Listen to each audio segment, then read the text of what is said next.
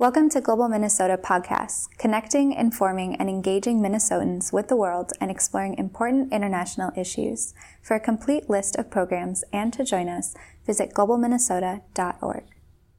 Well, good evening, everyone. It is so great to have you all here. I'm going to say like a good evening, everyone. Isn't that great? I mean, I want to capture some of that energy I felt out in the hall. Everybody's like, thank God we're back together again, and we're in the same space, and we can talk to each other. It's just so nice to have everybody back here again. Well, good evening. My name is Phil Hanson. I'm the president of Global Minnesota. Thank you all for coming tonight to our 2023 U.S. Foreign Policy Update with Tom Hanson. It's a good night for Hansons. It's such a pleasure to be here in person with all of you, and I'd like to extend a warm welcome to those that are joining us virtually as well. We're so glad that you could be here in one way or another, and again, as I said, it sure feels great to be back here for the first time in person really in I think 3 years. For those that are veterans here would know that for sure. So welcome back, everybody. We're over 300 strong in the program tonight, so thank you for being with us. As you might have noticed, I'm a little newer face to Global Minnesota. I started as president in November of last year, and I've spent, prior to that, several decades in nonprofit leadership, humanitarian service, and community engagement, most of that time with the American Red Cross. It's been a whirlwind couple of months. I've learned so much from our team and from members like you, and everybody's been trying so hard to get me up to speed, and I've really appreciated that. I want to thank you all for being so welcoming to me to this Global Minnesota community. If I haven't had a chance to meet you yet, I'd sure like to do that. They're going to have a little reception afterwards, and we'll talk about that a bit more later, but please come up, shake a hand, let me know who you are. It's great to make those connections.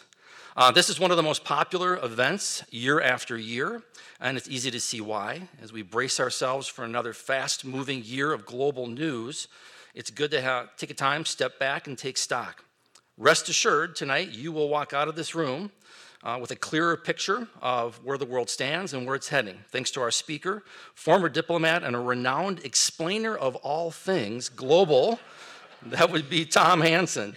Tom will cover the latest foreign policy developments, trends, and challenges facing the U.S., including a look at impacts of Russia's war in Ukraine, increasing tensions between the U.S. and China, and movements to promote peace and human rights from Ethiopia to Iran.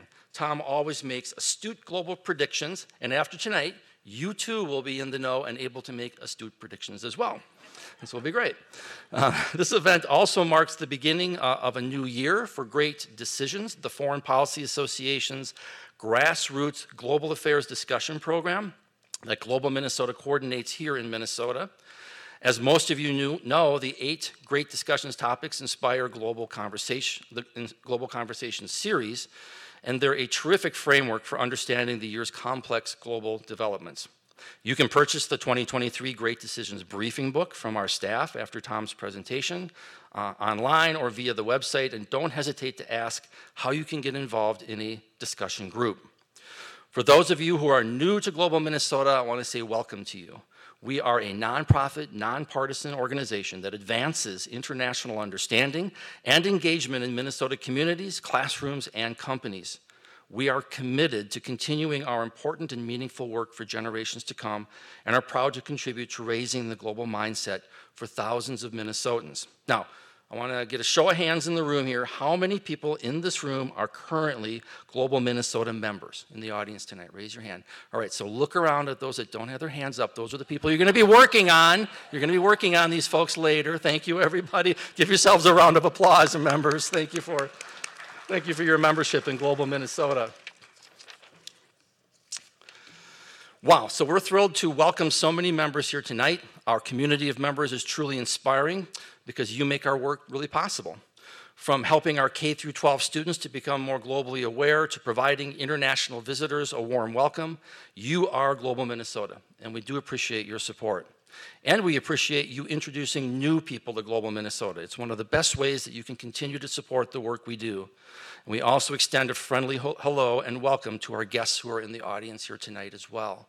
But for you members, again, the biggest thing we can get help from you on really going forward is trying to get new folks to come and join and be a part of Global Minnesota. The programming is stunning, and I'm so excited to be able to share it with our communities and to share it with all of you. If you're not a member but would like to join us, we have a great new member special tonight. That sounds like the new member special tonight. Become a member tonight before you leave, and you will receive the 2023 Great Discussions Briefing Book for free. This book contains in-depth articles on the most pressing foreign policy issues of 2023, much of what Tom's going to be covering tonight, and what Global Minnesota will cover in its programming in the coming year. The books are available for purchase for $28, but you get yours free tonight if you join us as a new member. And of course, this is what the book looks like this year. That's what a good salesman does. He does show the book. So, in addition, to get you excited about our upcoming gala on May 6th, and please put that down as a save the date. Our gala is coming up on May 6th this year. We are currently hosting a mini auction for a week-long stay in Cabo San Lucas, Mexico. Online bidding is open now until January 29th, which I believe is this Sunday. So get those bids in, please, by the end of the weekend. If you'd like more information on how to bid, please see Alex at the new member table at the end of our program. And now for a few logistical items about tonight's event. To help the conversation flow more smoothly, we will collect question cards at the end of Tom's presentation. Molly Hayes Baril, another esteemed Great Decisions speaker, a former policy fellow at the Humphrey School for Public Affairs, and a former U.S. Department of State foreign policy advisor on the Middle East and East Africa, is going to moderate tonight's Q&A. If you're joining virtually, please feel free to submit your questions using the Q&A button at the bottom of your webinar. Finally, I'd like to extend my gratitude to our longtime partner and co-sponsor of tonight's event, the Humphrey School for Public Affairs, the Humphrey School of Public Affairs. I would like to welcome to the stage Dr. Mary Curtin, diplomat in residence at the Humphrey School and good friend of Global Minnesota, to speak more about our partnership and introduce tonight's speaker. Please join me in welcoming Mary Curtin.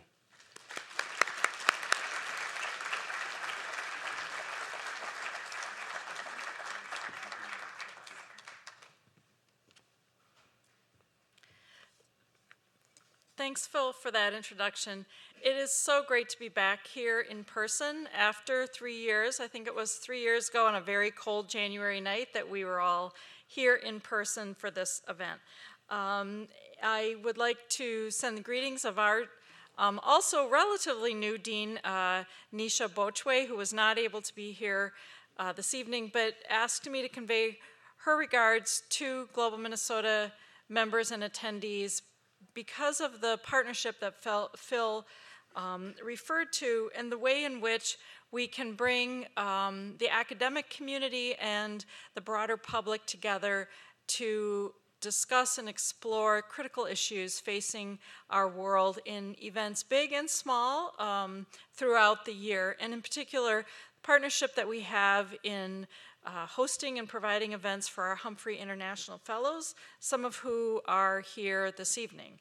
I will not spend too much time introducing Tom and moderator Molly, because Phil already did a great job of that, and because many of you already know Tom and Molly. But I think that we are really lucky to have my counterpart diplomat in residence at the University of Minnesota Duluth here with us every year and throughout the year to help us think about the critical issues facing the United States in foreign policy.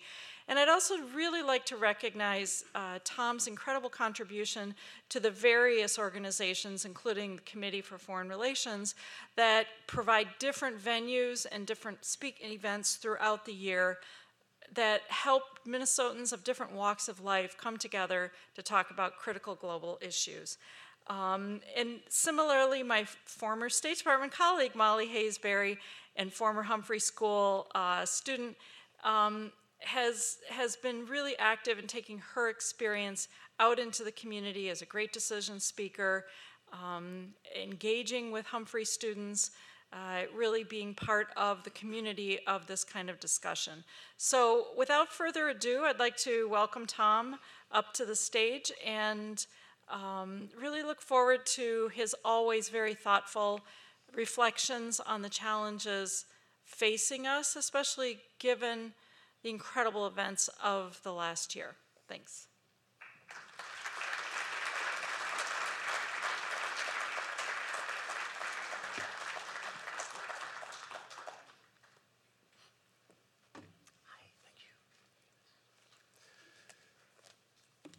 It's great to see you all again after these very difficult few years we've been through.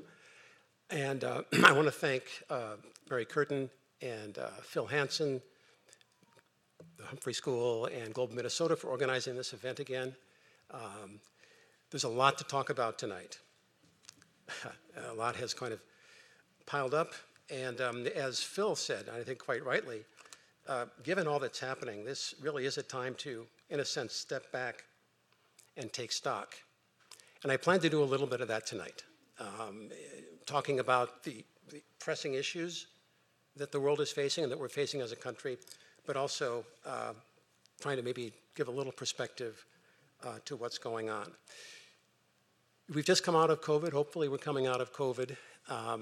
February 24th, this past year, the Russians' barbaric invasion of Ukraine. The event of the past year really that has touched us all, moved us all, was this barbaric invasion of Ukraine. We stand in support of the Ukrainian people in their valiant struggle for independence and for their territorial integrity. And I think that the U.S. administration has done an excellent job of, shall we say, alliance management. Yes, so Ukraine has been really the formative event of the past few years, or months rather. And as you can see from this photo, this is a terrible land war, flat terrain. It's a little bit like World War I, with trench warfare, Ukrainians trying to assault this Russian bastion that's been set up in eastern Ukraine, taking heavy losses. There are drones involved, which is beyond what you had in the trench warfare of World War I. This is a country that needs armor. It needs tanks. It needs tanks and more. And as I'm sure you all saw just today, it's been announced that the United States will provide 31 Abrams tanks, very, very advanced technology, and the Germans 14 Leopard 2 tanks, which will open the door to other NATO countries to provide NATO tanks, Leopard tanks, to Ukraine. So the situation in this terrain should get better with time. But for now, it's a real struggle, and Ukraine is suffering greatly and needs our support as much as ever. So, with COVID, with what's happening in Ukraine, last week, as every year, the global elite came together in Davos, Switzerland, to look at the world, to talk about what the trends are, to hobnob with each other, strike deals. It's an annual event. I point out in this photo here, if you look up the tree-lined hill to the left, mountainside, there's a building there, a long building. That's a very interesting historical edifice. It's something that is used as the main meeting place for Davos. It's called the Berghof Schatzalp. It's been there since about 1900 or earlier. The delegates take this lighted funicular up in the evening. Now, this building has historical significance, which a number of commentators this year, for some reason, for the first time, singled out in the reports of Davos. This was the setting for Thomas Mann's novel, The Magic Mountain, Der Zauberberg, that very building. He won the Nobel Prize in 1929 for this and other works. This book is about the European elite of that time, before World War I, coming together in an upscale sanatorium. Mann describes the European society and below, in the world below, the gathering clouds of World War I. And the novel ends with the outbreak of World War I. There's no direct parallel here, but for the first time in all the years of Davos, for the first time, this was really commented upon in the international coverage of Davos. So looking out from the veranda of the Schatzalp, what did Davos man see this year? Well, there were glimmers of hope. People commented that with China opening up now, there's likely to be what they call revenge spending by Chinese who have really piled up money during the very severe lockdown in China, that this would give some impetus to the global economy. Another glimmer of hope, energy prices, especially for liquefied natural gas, are coming down. It's been a warm winter in Europe.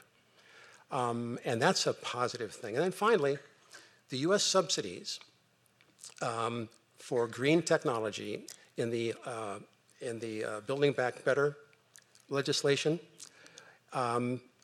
may have a positive effect. So these were all to the good. Now they pointed out in the reports coming out of Davos that there's a downside. China's opening might actually increase inflation. The restructuring of supply chains that's underway globally right now is inflationary as well. So there are some structural issues with inflation. And the US subsidies are being seen by much of the world as protectionism, as a first step in a kind of beggar thy neighbor policy. I'll be talking more about that later. But in the report coming out of Davos, their annual risk report, where they asked the 1,200 delegates, what are the top risks going 2 years out? What are the top risks going 10 years out? And they came up with a dichotomy that I think is important, which is why I'm mentioning it, because it's the same dichotomy that we find right now in US foreign policy in trying to address the issues facing us. The basic situation is this: polled about the threats going 2 years out. The focus was exclusively on the geopolitical risks, Ukraine, China, cost of living crisis. Nothing about sustainability or climate in the short-term risks. But the 10-year risks were all about climate and sustainability. And this is the disconnect. As the report said, the short-term risks are crowding out concerns about long-term pressures on the planet and on adapting to climate change. Geopolitical rivalries heighten economic constraints and further exacerbate both the shorter and the longer term risks that we face. So I'll be talking more about this disconnect as I get into more details of some of these issues. But I think that Davos is much criticized, and rightly so.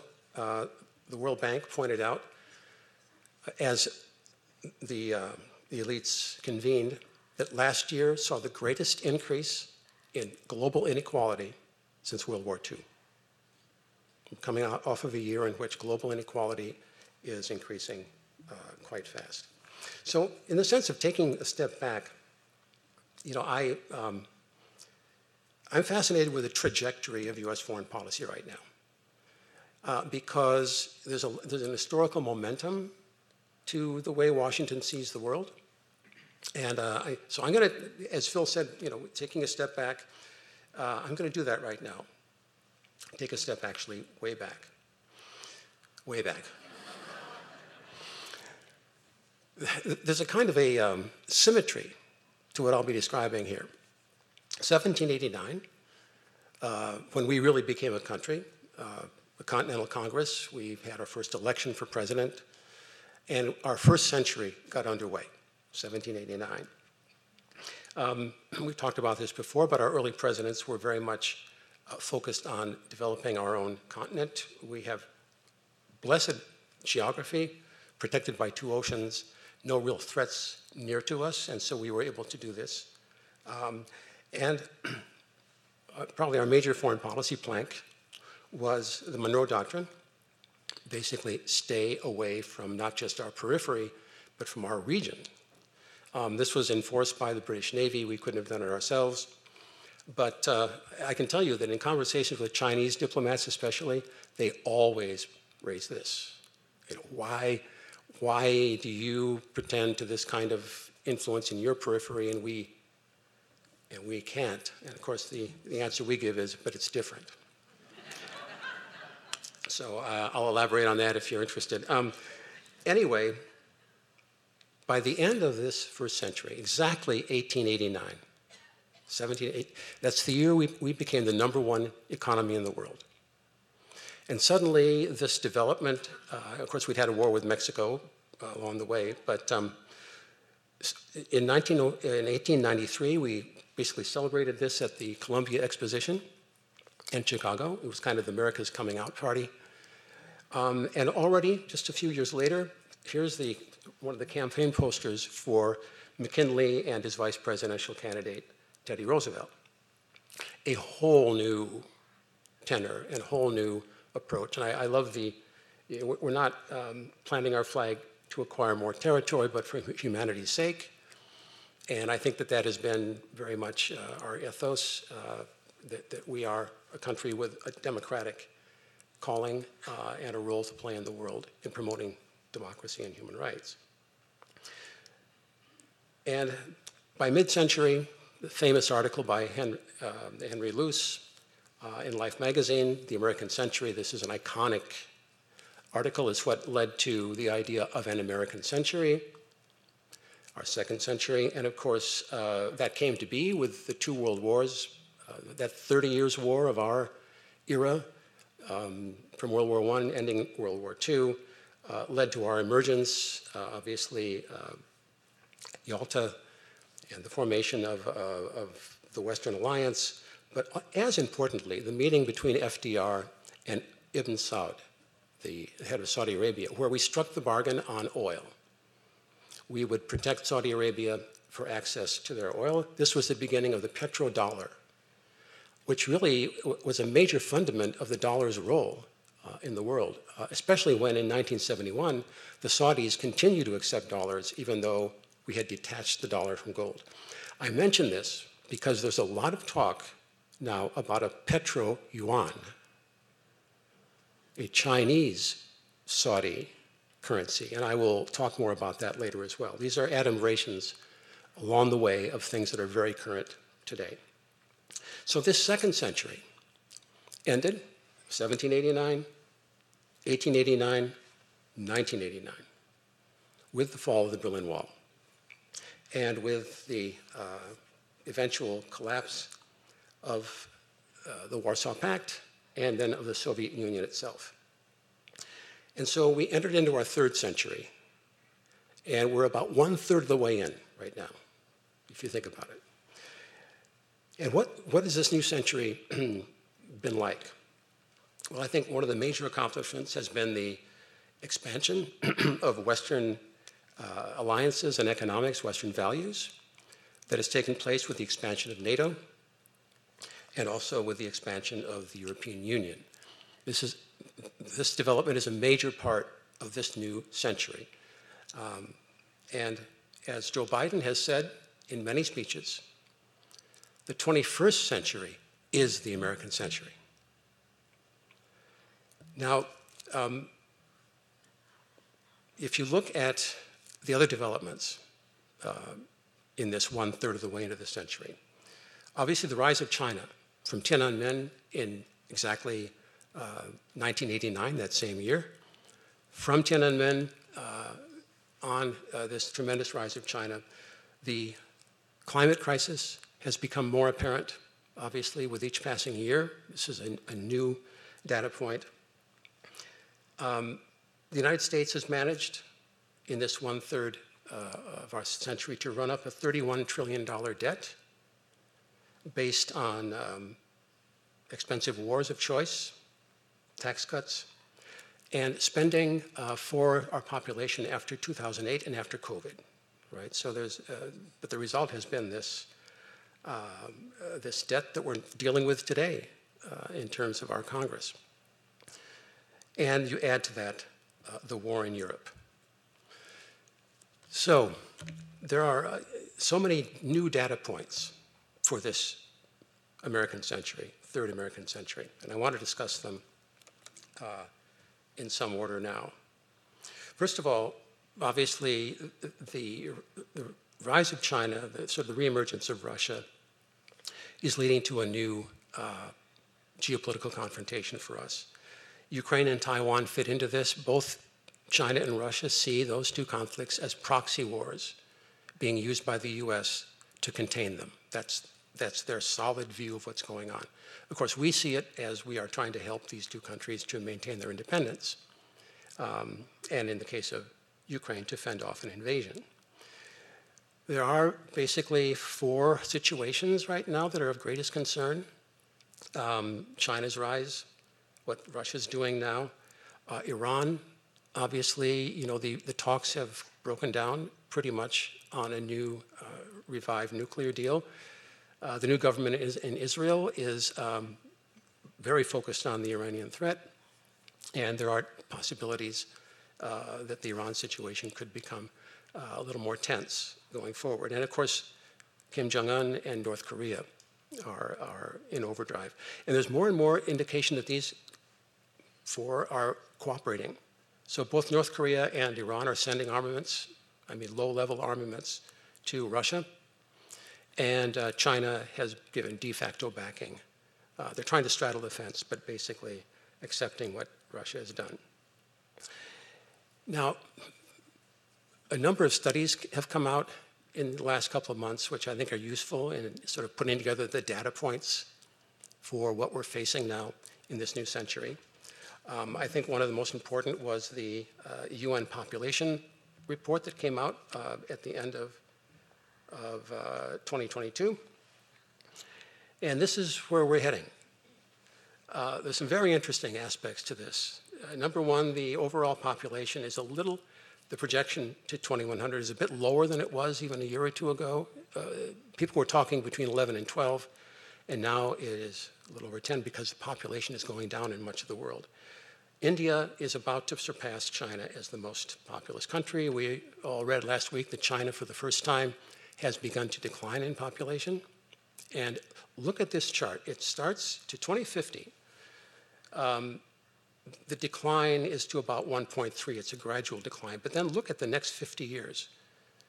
770,000. In other words, the Chinese population is reduced by half, according to the UN. Now, this is obviously a major decline, but it's not the only, by far not the only country facing that kind of decline. Here's sort of the list of other countries. South Korea has the weakest demographics in the world right now. They set a record last year for the lowest birth rate ever recorded in a modern economy, 0.84.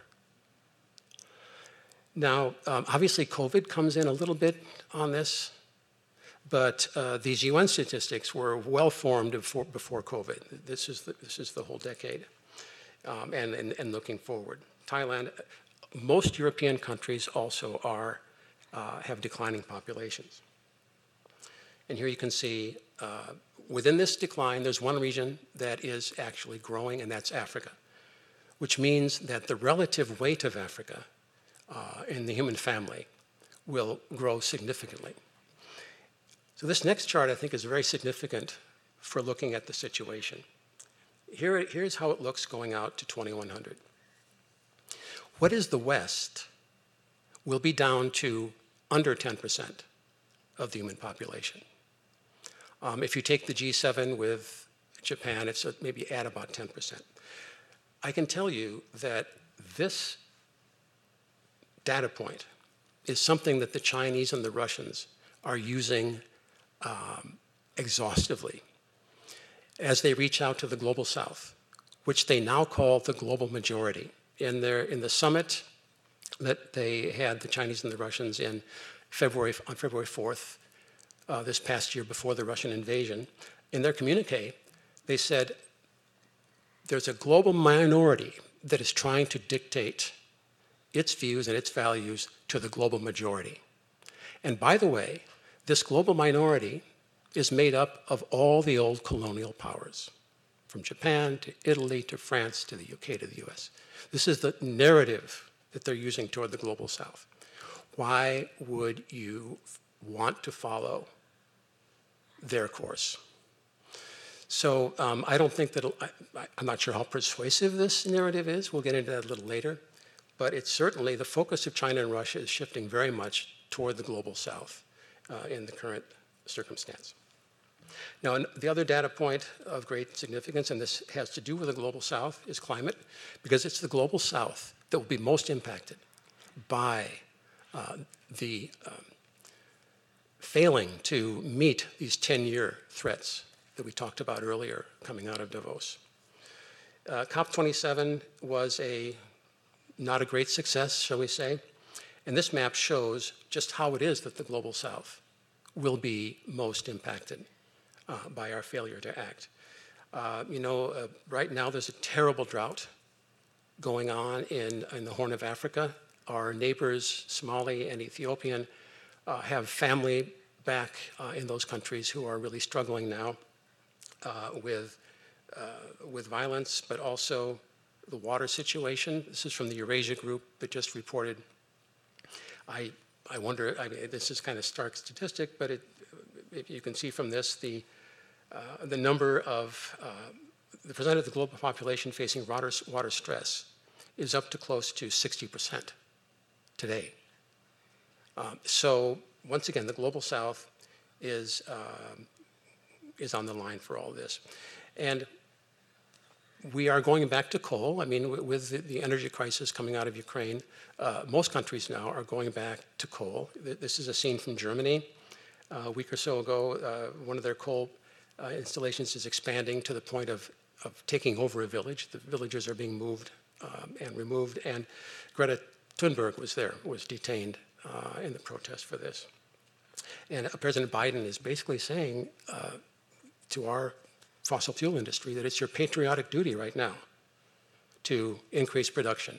Longer term, we're for green energy, but for the time being, once again, it's the short-term, long-term dichotomy we talked about before. And here we are. So the U.S. Census, finished up, and more kind of charts and data points are coming out about our situation. And there it is. You can see in the dark blue, these are regions that have increased by 2% or more, not over the 10-year period, but annually. And you can see that a lot of them are in Florida. In fact, by far, the fastest growing metro area in the United States is a place called The Villages in Florida, which is pretty much a large retirement community. Now, this is our demographic future. You can see this is from the last census. Adults 18 and over, you can see the composition, ethnic, and then children under 18. And as you can see, the country is changing. There are more multiracial couples and families. Hispanic population is growing. But this is within an overall demographic situation that's not as bad as a lot of the countries we looked at earlier, but were it not for immigration, our demographics would not look so great either. The US population grew at its lowest rate since 1930 in these last polls. US lifespan has begun to fall. We all know the reasons, whether it's the opioid crisis or other aspects. One very striking, looking at the 18 and under, the number of under 18s dropped during the last census. For the first time ever, it dropped by 1.5%. In 1960, the underage population of the US was 36% of our population. Today, it's 22%. So these are demographic, as I say, not as stark. The Census Bureau titled its main report about the census 50 States of Gray. Not 50 Shades of Gray.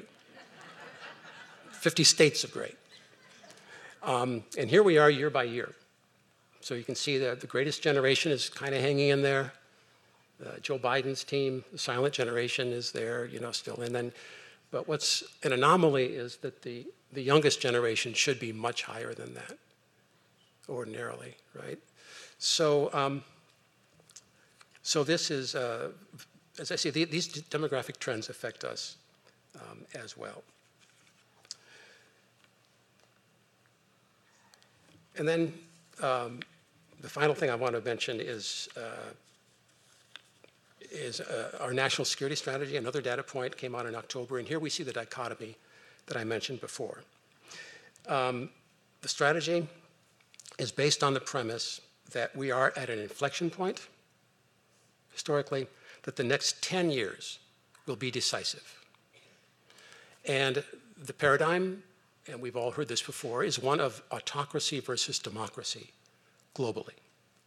Biden convened a summit for democracy, of course, early in his administration. The one threat that is voiced in this is the inequality in the U.S. This document defines U.S. inequality as one of the greatest national security threats to the United States. I mean, as you can see, the bottom 50% of us do not even register on this graph. And of course, the top 10% are at about over 75% of the wealth. So, I mean, there's always been inequality, but both in the US and globally, it is increasing. This is the Situation Room in the National Security Council. And the basic threat analysis in this document is that the number one threat facing the US is China, secondly, Russia, the most consequential geopolitical challenge as it seeks to reshape the international order to our detriment. But there's a second great challenge, and that's climate change, which is called an existential threat. And here we must cooperate with other countries. Now, how do you square that circle? In the document, it says, quote, "No country should withhold progress on existential transnational issues like climate change just because of bilateral differences." Well, the Chinese, for one, are not buying that. And so we've seen, because of Taiwan and other issues I'll describe, the Chinese have stepped back from cooperating on climate. This has been a major issue. They have stopped trying to rein in Kim Jong-un.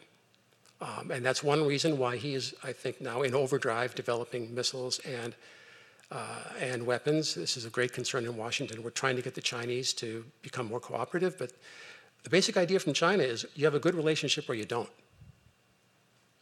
And everything else falls from there. They tend to see this, you either have good guanxi, you either have a good rapport with somebody or you don't. They have the idea of breaking it down the way we do in our document is foreign to them. And maybe the most important issue that has fallen apart now with China is fentanyl. The amount of fentanyl coming in right now to the US is setting records. The DEA seized, and this is from the report end of last year, they seized enough fentanyl to kill every American. That's what they seized. 50 million fentanyl-laced pills. And these pills, they look like Oxycontin. They look like these are duplicates. Kids are taking these thinking it's something else, and they're dying.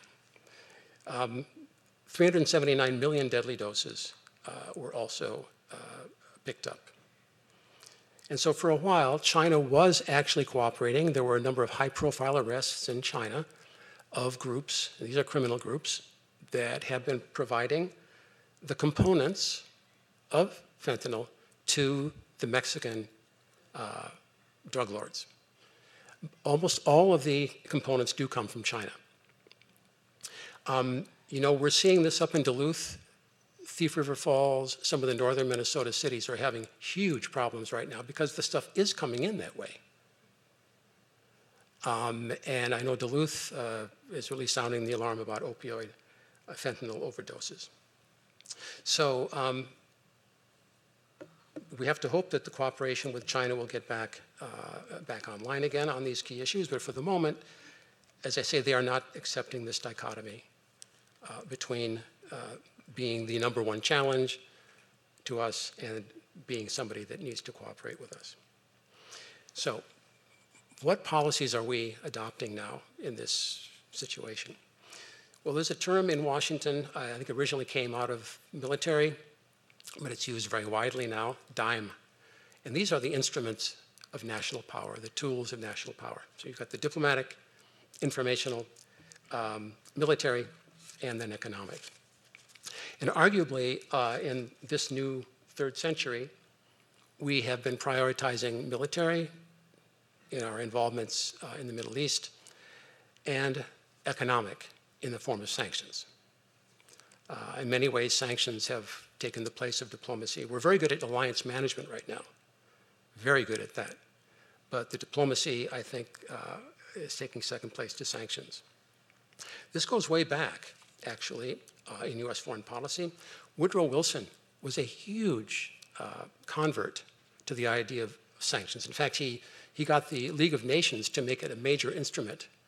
You know, let's not fight with troops. Let's use sanctions. In fact, a quote from Versailles when he was there, he said, "Sanctions are a tool that brings a nation to its senses, just as suffocation removes from the individual all inclination to fight. It's something more tremendous than war." Now, sanctions were used ineffectively by the League of Nations. They were used maybe most spectacularly by the US against Japan. We basically, in the late 1930s, because of Manchuria, strangled Japan from its natural resources. If you ever see the movie Tora, Tora, Tora, about it fleshes out this diplomatic situation that led up to the attack, and there's a number of recent books that have come out, because the Japanese overreacted, suicidally, if you will, to being cut off that way. And in fact, it's a kind of a precept of sanctions that you have to have a diplomatic dialogue going at the same time, because nations are at their most dangerous when they perceive a threat like this, a strangulation like this, when there's no potential relief through diplomatic dialogue. And of course, the world's most sanctioned countries right now are, by far, Russia, and this is as of March, and there have been a number of new sanctions levied on the Russians, and rightly so. So Ukraine, speaking of sanctions, how far will Putin go? His motivation in this, it's a mixture of almost mystical Russian nationalism. He wrote a long article the summer before the invasion about Russia and the role of Kiev in the formation of the Russian state and of the Russian Orthodox Church, and how this was integral to Russia and had always been part of Russia. He basically denied that a Ukrainian nation existed. And so we have the tragic result. Bill Burns, our head of the CIA, has pointed out, and he dealt with this as ambassador to Russia, and he's one who said that this has been a red line, Ukraine, for Russia for a long time, for decades actually. And as he said that, what finally got Putin to move was not the idea of Ukraine in NATO, but rather NATO in Ukraine. Because since 2014, and this is ironic because the Trump administration had a very active, even while Trump had his bromance with Putin, we were arming the Ukrainians and training the Ukrainians on the ground. That's one reason they've been able to perform so well in this situation. And so this is the very basic situation as Russia tries to hold this eastern swath, which they've now declared officially part of Russia. Their parliament annexed these areas, and so they're saying that any agreement that is reached will have to accept that. That'll be the basis, and of course that's a non-starter for the West. The main fighting right now, this is just as of yesterday, is happening up around Bakhmut, where the Russians are making advances. This is where the Ukrainians really do need more firepower and armor. And they're taking, I hate to say this, but they're taking very, very heavy losses up there. And Putin's dream, he's always talked about what he calls New Russia, that part of Ukraine, which used to be primarily Russian-speaking. I think a lot of even the Russian speakers now have more of a sense of Ukrainian nationalism than they had. Whether he would want to go that far in, all the way to Kharkiv, it's hard to say, but this is the basic idea in his head. Now, there are very strong reactions as Russia now is pounding Ukraine, trying to hit the infrastructure, and make the people suffer. I mean, it's tragic, it's barbaric what's going on. And Ukraine, as I say, needs our support. There's a new theme in Washington and beyond right now, and that is the decolonization of Russia. The idea that we need, on the basis of this, to push further and basically push to have Russia fall apart. There are many other captive groups, this idea goes. The Tatars, the Ingush, the Chechens, all kinds of groups within Russia. Basically, take Russia out of the central narrative. And that's happening. I got the invitation materials for this conference coming up. The Association for Slavic, East European, and Eurasian Studies, which is the biggest Slavic studies organization in the US and even globally, has made decolonization its theme for the upcoming.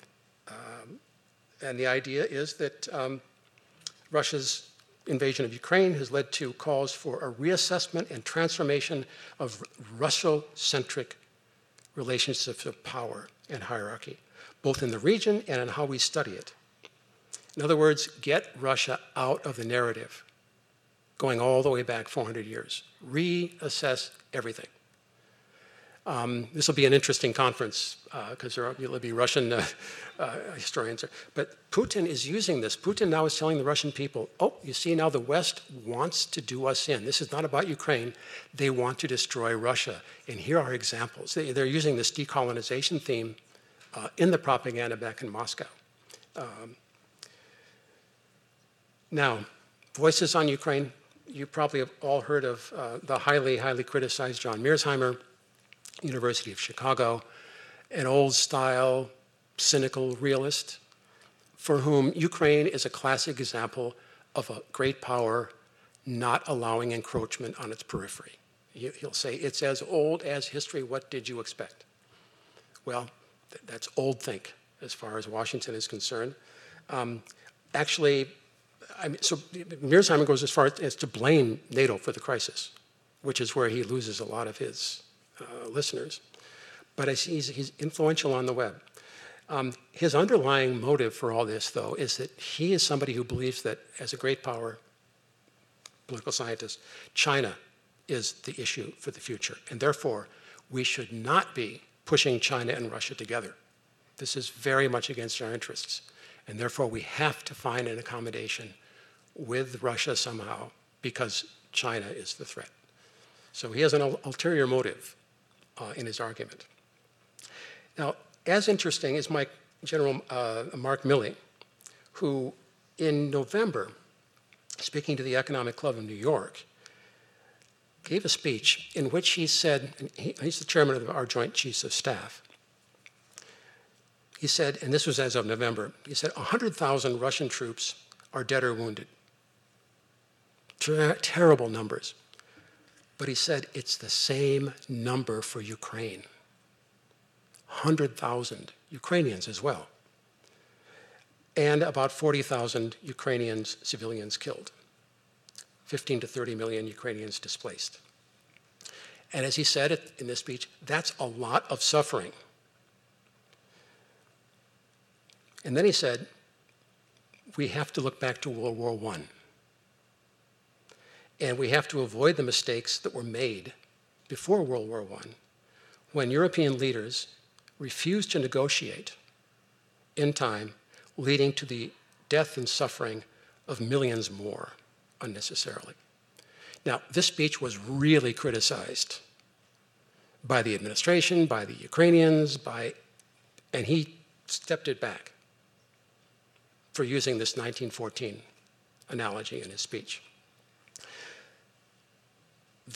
The thought paradigm that's dominant in Washington, if there's kind of a central vortex for this, I think it's the thought of Robert Kagan and people like him who are staunch believers in a strong role for America and a belief that this is, if this is like anything today, it's like the 1930s. he wrote wrote an article in 2019 with Anthony Blinken. They're very good friends. Basically saying, we face an increasingly dangerous world that looks like the 1930s. We learned that the world does not govern itself. If the United States abdicated its leading role, the world would descend into chaos and conflict, and the jungle would overtake us, as it did in the 1930s. And one of his most famous books is called The Jungle Grows Back. I have a number of contacts from other countries who don't like being referred to as the jungle, but anyway, but this is the view in Washington, very much. And it's something that would have us stand up to what Russia is doing, thinking of the 1930s. Now, General Valery Zaluzhny is the chief of forces of all armed forces of Ukraine. He gave an interview in December, and he admitted a few things, just like Mark Milley. He said the Russians are wearing down the Ukrainian forces, especially at places like Bakhmut. He felt that the Russians are building up now to a major initiative. He believes it's going to come already in February, when the ground is frozen. We're hearing on CNN that it's going to be April, May. He's afraid the Russians will move in February. And he says they could aim for Kiev. They could attack in the south. And he's worried. He said Ukraine needs armor, and he called for 300 tanks as soon as possible in this regard. What's changed in the discussion is the awareness of Ukrainian losses. There's been a lot about Russian losses, but in fact, all along, the Ukrainians are taking terrible losses here with a smaller population. The army that started the war for Ukraine on February 24th doesn't exist anymore. There's a new recruits being called up. And so the danger is that if it becomes apparent that it's not just a matter of artillery, but of manpower, pressure will grow for NATO to send in troops. Already, there are columnists in the Guardian newspaper and elsewhere calling for this, even now. And of course, this would be an escalation. The problem is that both sides right now are dug in. As I described, what Putin wants to hold on to, it's part of Russia, he says. And on the US side, in addition to the 1930s paradigm and the values at stake, the idea of giving Russia any kind of a victory or positive outcome would be like the old domino theory. It would embolden China. And so Washington is seeing the conflict in terms of China very much now as well, and not just Ukraine. So, we'll see where this goes, how quickly this can be scaled down. I'm going to go into overdrive here a little bit. The sanctions have been working well. Janet Yellen, a very nice person, is kind of in charge of these very tough sanctions. She's let it be known that we're prepared to do this to any country if it moves aggressively. We're warning China that we can have the same kind of sanctions against them that we have against Ukraine. We're doing a good job at alliance management. Our allies are supporting us. Most of all, the Brits. The British have been very, very supportive, in spite of the problems they're having post-Brexit. The nation watched with bated breath, literally, recently, when a head of lettuce prevailed in a contest with Prime Minister Liz Truss to see who would last longest. As I say, the Brits are having quite a bit of a problem. And in addition to, as we all know, the royal family is in a relatively hairy situation. Of Epsteinian proportions. And so But nonetheless, they have our back, and the Brits have really been stepping up. Now, the sanctions cutting off Russian oil and gas have led to huge price increases across Europe. At one point, the French began to protest. Bruno Le Maire said, quote, "The Ukraine crisis could lead to American economic domination as the U.S. benefits from the Ukraine crisis to the detriment of European interests." Of course, we are selling a lot of LNG. Ted Cruz is very happy right now, and the Texas LNG industry is extremely happy with what's going on. This has all calmed down because the prices, as I said earlier, have come way down. So it's less of an issue. But as I mentioned, the Global South has not been supporting as much. And one reason, as you can see here, the countries that have agreed to sanction Russia is pretty much NATO and the G7. Other countries have demurred. And of course, China, India are buying a lot of oil and gas from Russia at low prices. The Global South has its own problems with inflation. As you can see, it's been skyrocketing. It's a combination of energy, of food prices increasing, and then high interest rates in the West who make it hard to refinance their debt. The typical family in the developing world spends 20% of their income on food. In Africa, it's 40%.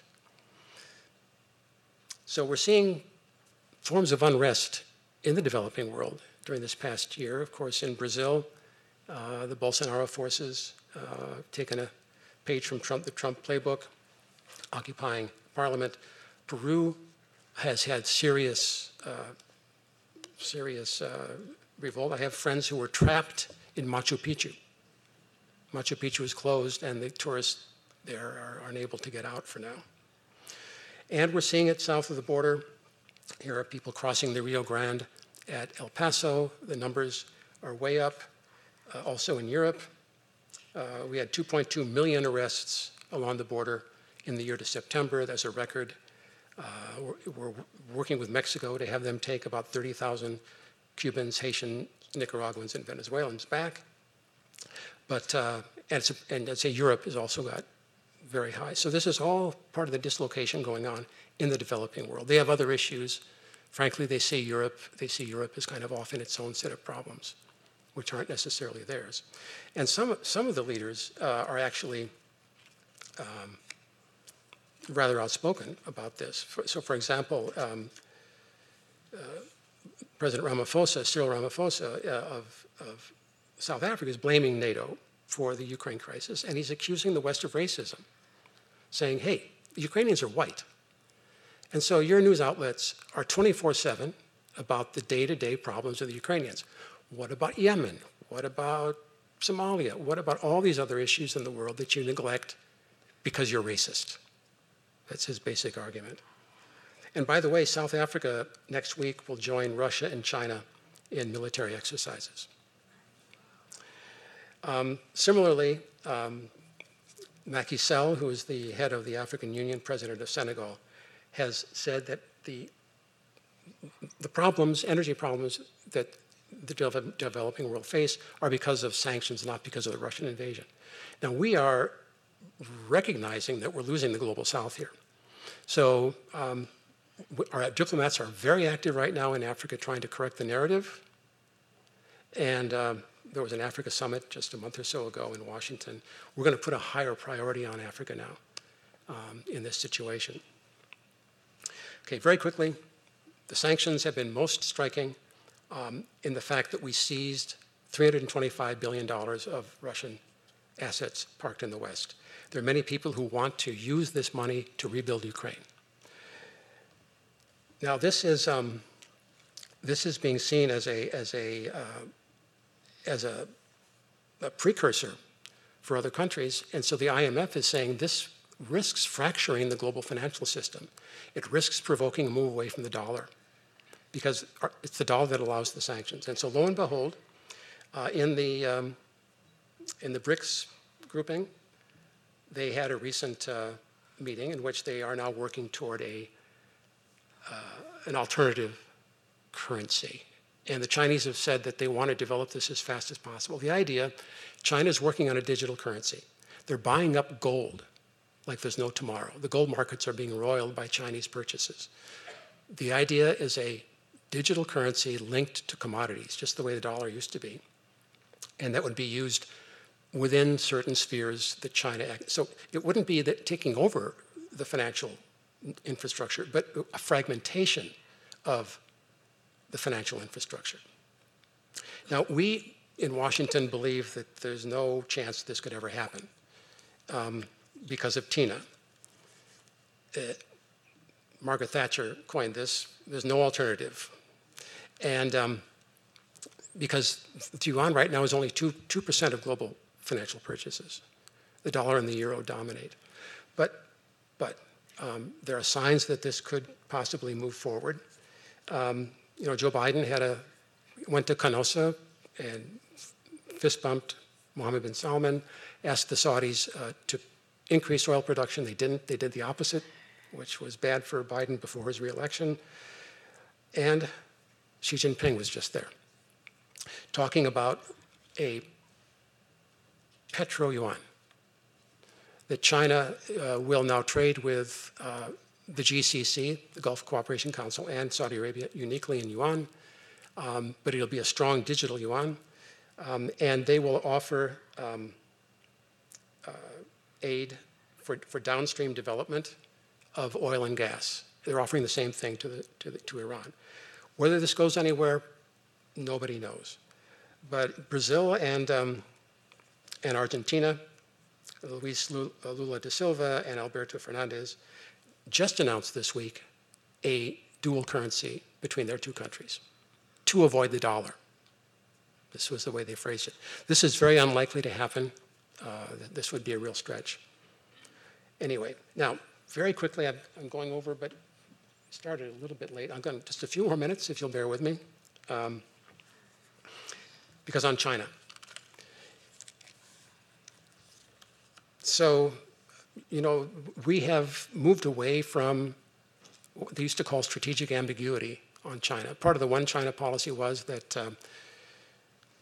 we would support Taiwan, but we left it open how far we'd go in supporting them. It's been part of the balance. Well, Joe Biden has said 4 times, we will support Taiwan militarily. It's been walked back every time, but I think the Chinese are beginning to realize that there's a policy shift, because Taiwan is at a crucial point in what's called the first island chain.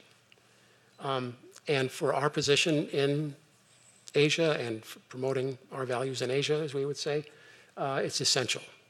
So we've declared we have a vital US national interest in Taiwan now. It's the first time we've ever said that. Not one China, but Taiwan. And we have got the Japanese now to say the same thing. Japan has declared Taiwan a vital Japanese national interest. And finally, Japan is taking steps, just like Germany, to have a stronger military. They're going to buy Tomahawk missiles from us now, which are offensive, can strike China. As Prime Minister Kishida has said, Japan will go from having a shield to having a spear. So all these are important developments there. And as Putin and Xi Jinping tighten their relationship, this is a virtual summit they had end of last year, their cooperation is growing. Very briefly, Xi Jinping emerged stronger from the Party Congress that was held. Here you can see the Eurasia Group's estimation of his strength in the Politburo and the Standing Committee compared to his first 2 elections. But China has a lot of problems, obviously, a lot of problems. The handling of COVID, it was a real whiplash, if you will, for people. It's unclear how that's going to work. The housing crisis is still there.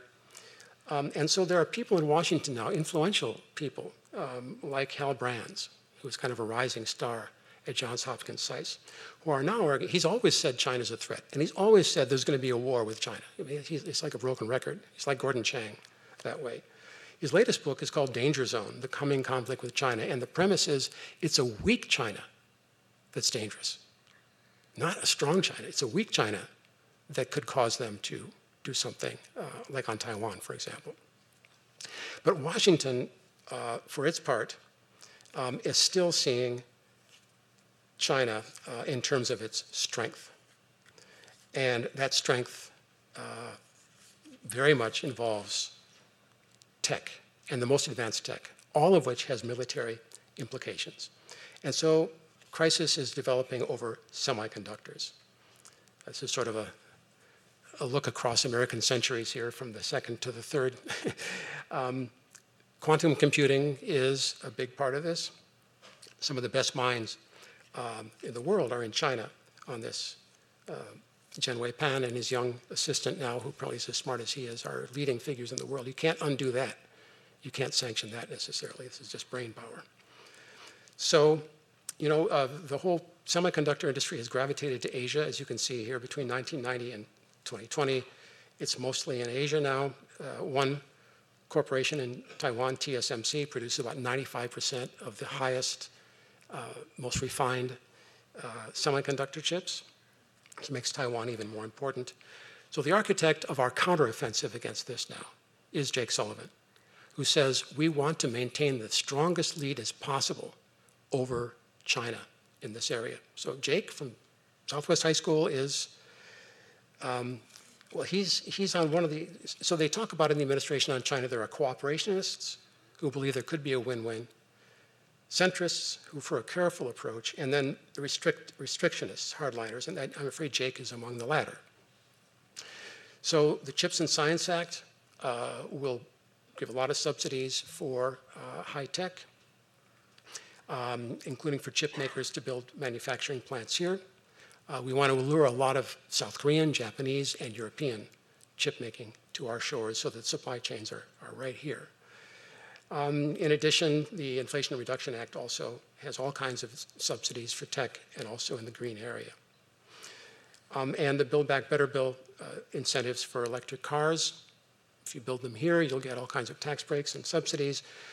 Canada and Mexico are included under that umbrella, but the European Union isn't.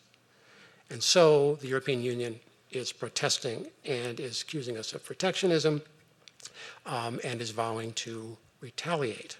The Economist is not amused by what's happening.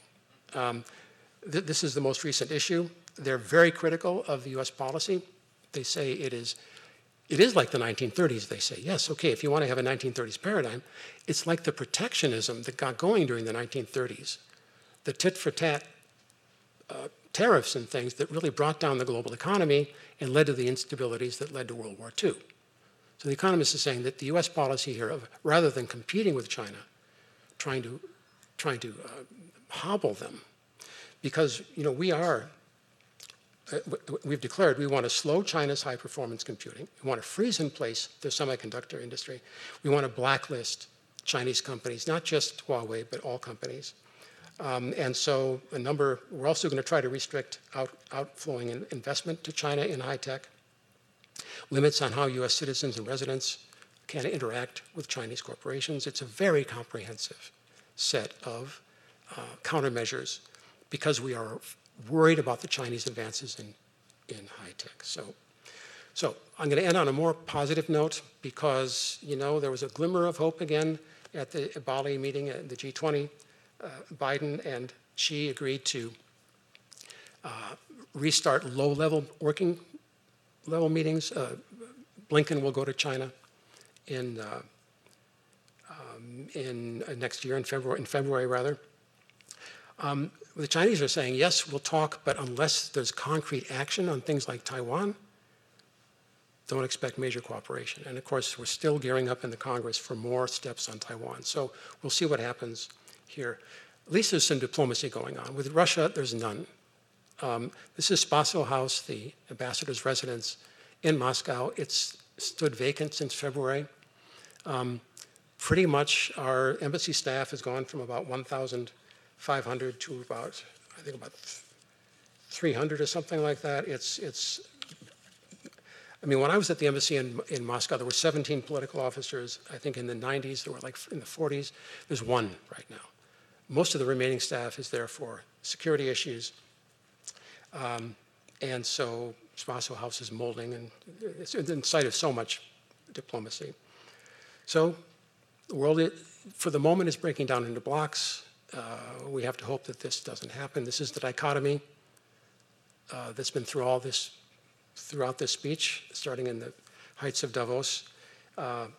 Is it geopolitics, or is it this lonely planet that's out there trying to survive? This is the dichotomy we're going to have to think through as a nation and in our foreign policy. So I'll stop there. I went over, and I look forward to your questions.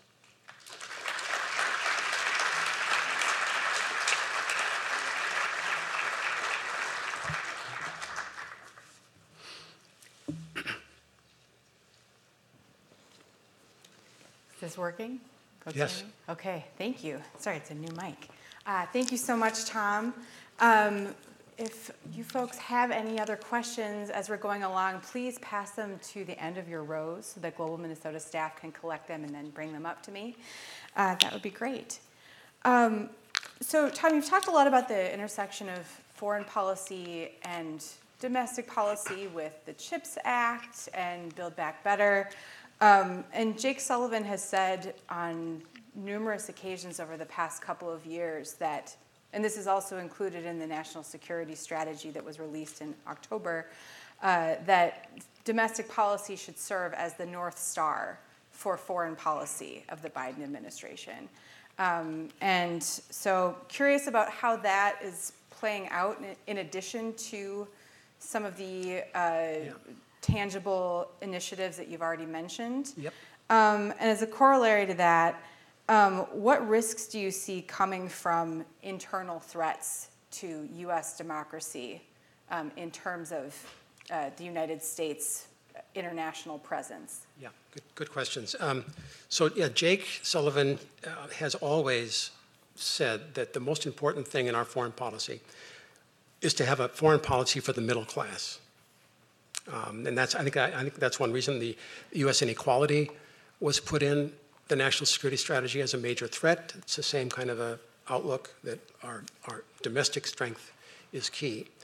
So I think that a lot of the programs that have been adopted under the Biden administration, Build Back Better, Inflation Reduction Act, the CHIPS Act, and now the strategies against the Chinese tech industry, are intended to create jobs in the U.S. I mean, Biden has said that 40,000 or more new jobs will result from these policies. Now, the Boston Consulting Group issued a report a month or two ago saying that actually, no, 40,000 jobs will be lost because so many U.S. corporations are really intertwined with China and will have a hard time extricating themselves in a smooth way. In addition, a lot of our allies are balking at this. We're insisting that they go along. It's interesting that we consulted with all of our allies before announcing these latest policies against Chinese semiconductors.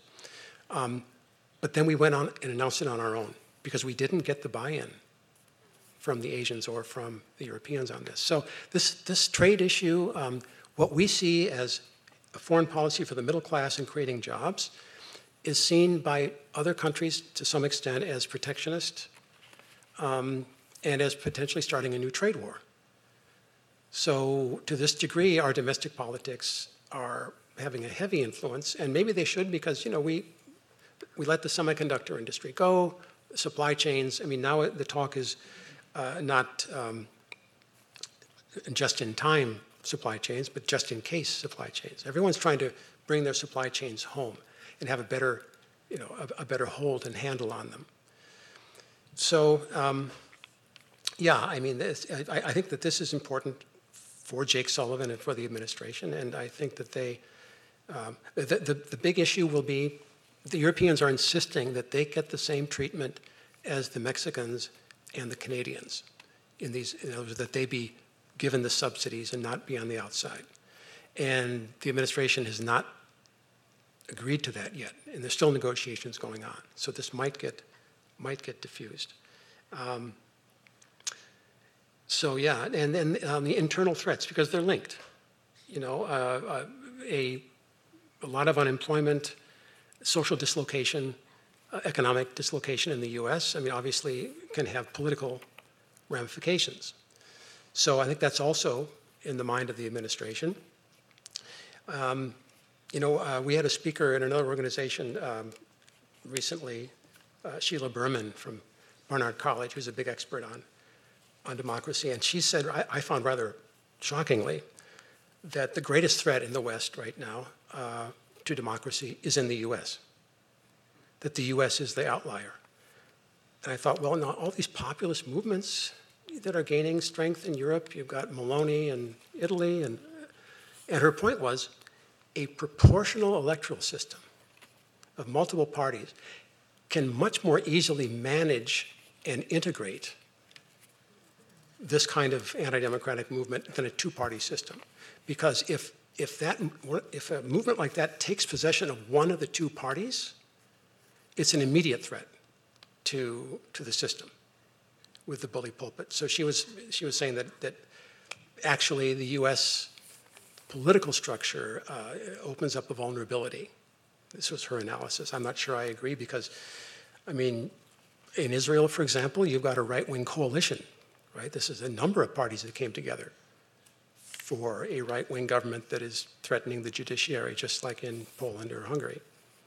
So, and I'm sure you've seen that, you know, for our FBI, the number one terrorist threat is internal, is domestic.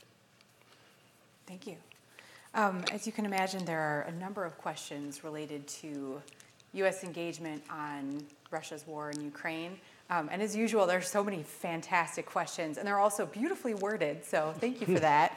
So I'm just going to read out a couple of these here, kind of around a similar theme. So should Russia consider NATO expansion as an existential threat? Actually, let's start with that one, and then I have some other broader ones on Russia. And could you talk about Putin's perspective on that? Could you also talk about how things are going for the Russian people and how they're regarding the war in Ukraine? Yeah, that's, the last one's a tough one to get at. So, you know, I don't know. There's so much been written about the 1990s and what was or was not promised to the Russians. And it is true that with each new wave of NATO expansion, starting with the Visegrad countries and then going to the Baltic states, the Russians have stomached it. I mean, even Putin had been in for 4 years when the Baltic states came into NATO. And at every juncture, the Russian and Bill Burns talks about this a lot, is okay, all right, but not Ukraine and not Georgia. It's been a constant. So I think in some ways the Russians are almost, it's like they feel disrespected. And it's like, okay, that's it. You know, that's the last straw kind of a thing. Nothing justifies what they've done. And, you know, there are ways that if Russia had evolved in a more democratic direction, there wouldn't be these problems. They'd be much more integrated into Europe as they tried to become in the 1990s, unsuccessfully. There was one point, I have a hard time knowing how this factors in. I don't know. But the Biden administration is much more organized than its predecessor. The team it's the same team that was under Obama, that would have been under Hillary. I mean, this group, Victoria Nuland, Kurt Campbell, Jake, you know, this is a tight group and very competent. So in a very organized way, they set out in Biden's first year to clarify the U.S. position, to go away from strategic ambiguity. So they announced that Ukraine was a vital U.S. national interest and Taiwan a vital U.S. national interest, which had not happened before. Now, it's just wording, but you know, it indicates something. And so when the U.S. signed a strategic charter with Ukraine in early September, not NATO, it was bilateral, and with the once again, vital U.S. national interest and integrate Ukraine fully into all transatlantic institutions, including NATO, Russia mobilized 5 days later. And I think that the Chinese are taking umbrage at the shifts, even the verbal shifts on Taiwan. Are they really threatened? I mean, we say, NATO's a defensive organization, and we don't threaten you. And probably one of the real threats to Russia would be, at least to Putin, a thriving democracy in Ukraine next door as a model. So all these factors are in play, but I think a big part of it is Putin's, and maybe this is more widely spread in Russia, but I'm not sure it is. Among the older Russians, yes. Because a lot of the young Russians have left. I've met them all over the world, online, in places. And, the word was that 300,000 had left, young techie Russians. It's now 700,000 to 800,000 have left. They're in the Maldives, they're in Armenia, they're everywhere working, for Russian companies online. Because Putin's been very careful not to disturb the intelligentsia. He's recruiting out of the prisons, he's recruiting out of the far reaches of the Russian expanse. So I think a lot of young Russians don't buy this outlook. Older Russians maybe so, and the church is very supportive of Putin. Whether the latest sort of indications in the West that we would go further to try to break up Russia somehow, whether that's effectively making Russians more nationalistic, I don't know. I'll say that the opinion polls done by Pew with the Levada Institute in Russia indicate that Russians now, in vast majority, do not consider themselves European. And they're seeing themselves as a Eurasian power. Thank you. So many more questions around the threat posed by Russia in terms of a nuclear conflict. And I think these are all really beautifully worded. I'm just going to say them all in quick succession here. If we push for deconstruction of Russia, will they resort to nuclear reactions? Are we sleepwalking toward a wider European war? What is an exit strategy for this if it is true? How would you assess the nuclear threat coming from Russia and how this might affect U.S. support for Ukraine? And what is the major risk of escalation in Ukraine? Right. Yeah. Yes. Well. Yeah. You've already touched. Yeah. Yeah. So Putin has. He's been saber rattling in words, saying the nuclear threat is not a bluff. Under certain circumstances, we'll use weapons, and one of those circumstances is a risk to the Russian state, to disintegration of the Russian state.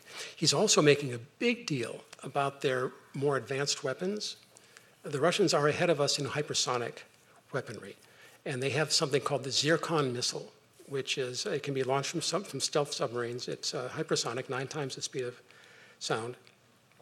They've deployed them. In fact, this exercise of China, Russia, and South Africa will have a Zircon missile submarine as part of it. So the Russians are kind of saying, we will escalate if necessary. Now, in Washington, nobody believes that. So for instance, at Davos, Boris Johnson spoke, and his whole speech was about how the Russians will never escalate. So don't worry about that. They will not go nuclear.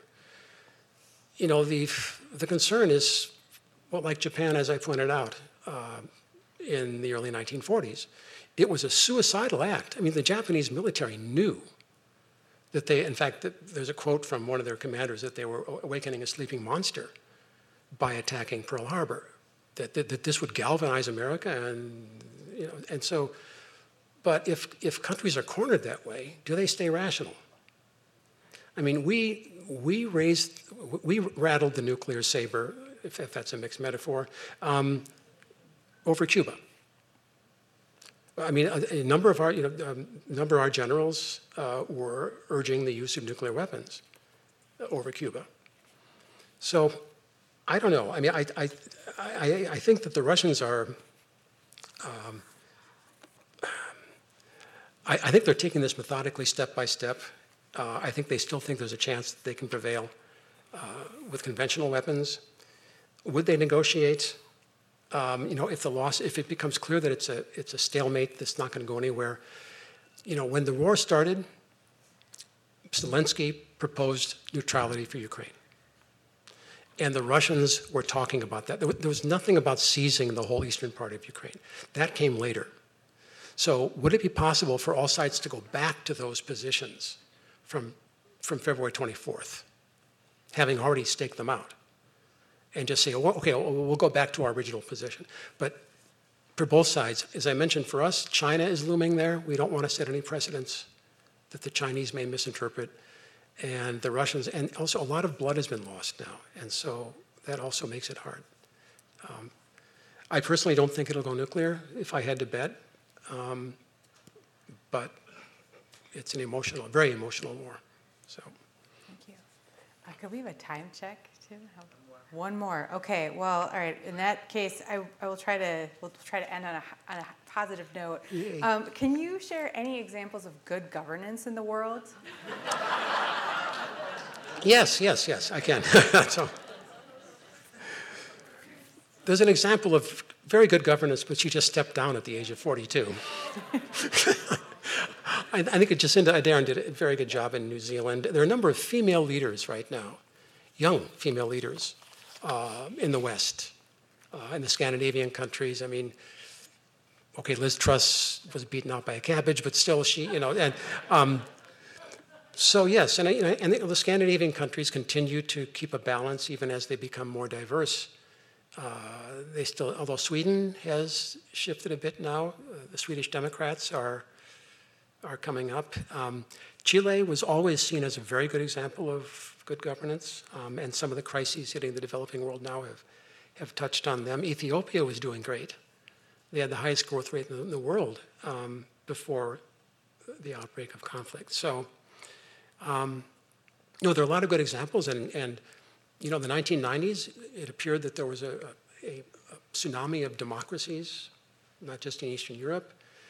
People talk about the democratic recession now, and the challenge seems to be in functioning democracies with real democratic elections.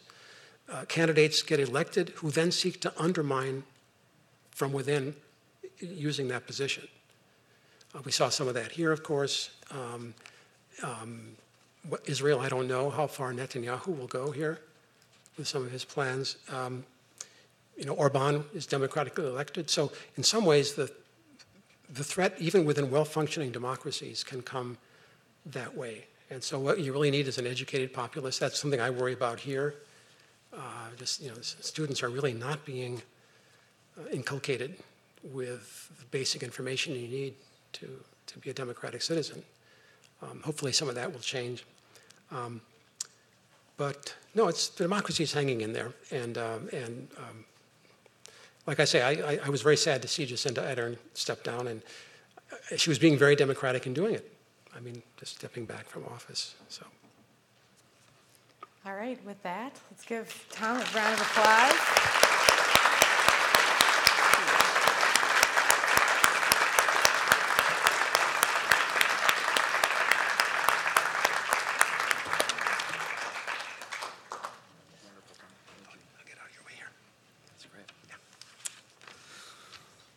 Well, let's give one more big round of applause to Tom. That was amazing.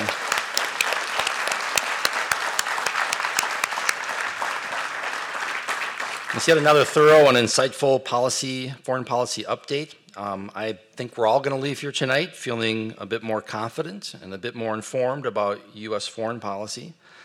We talked about some tough topics. I appreciated that occasionally. You let us off with a little humor. That was helpful, but there are a lot of tough subjects up there that we had to talk about tonight, and it's great to get the opportunity to learn about it. I was super impressed with all of your questions. Well, thank you for taking the time to make thoughtful questions and make this a discussion between all of us about these important issues. I want to take a minute to say thank you as well to the Global Minnesota staff and team members that helped to put tonight together. Thank you. I particularly want to thank Katie Kelly, who's only been on staff with us for 3 weeks and had major responsibility in putting tonight's event together. So congratulations, Katie, for that work. A huge round of applause for Nick for providing the interpretation tonight. It's been said that I speak a little fast at times, so I was impressed you kept up with me. Thank you, Nick, for that. In a moment, I'd like to invite you all outside the hall for a small reception. But first, I want to let you know about an upcoming event that our programming team is working now to finalize. At the end of February, we'll be hosting a Somali policy update to facilitate a better understanding of the humanitarian and political crisis unfolding in the East African country. So please keep an eye out on your inboxes for a special invite to that program in the coming weeks. If you're curious about that or other events or programming that we have, you can certainly ask the staff for a flyer out in the entrance area out here as we leave tonight, or certainly check out our website, or even better, become a member and we will keep you up to date on what's going on at Global Minnesota. Thank you all again so much for being here this evening. For those that were here in person tonight, again, you certainly can join us out in the gallery space for cake and coffee reception. For those that are participating virtually, this marks the official end of our program.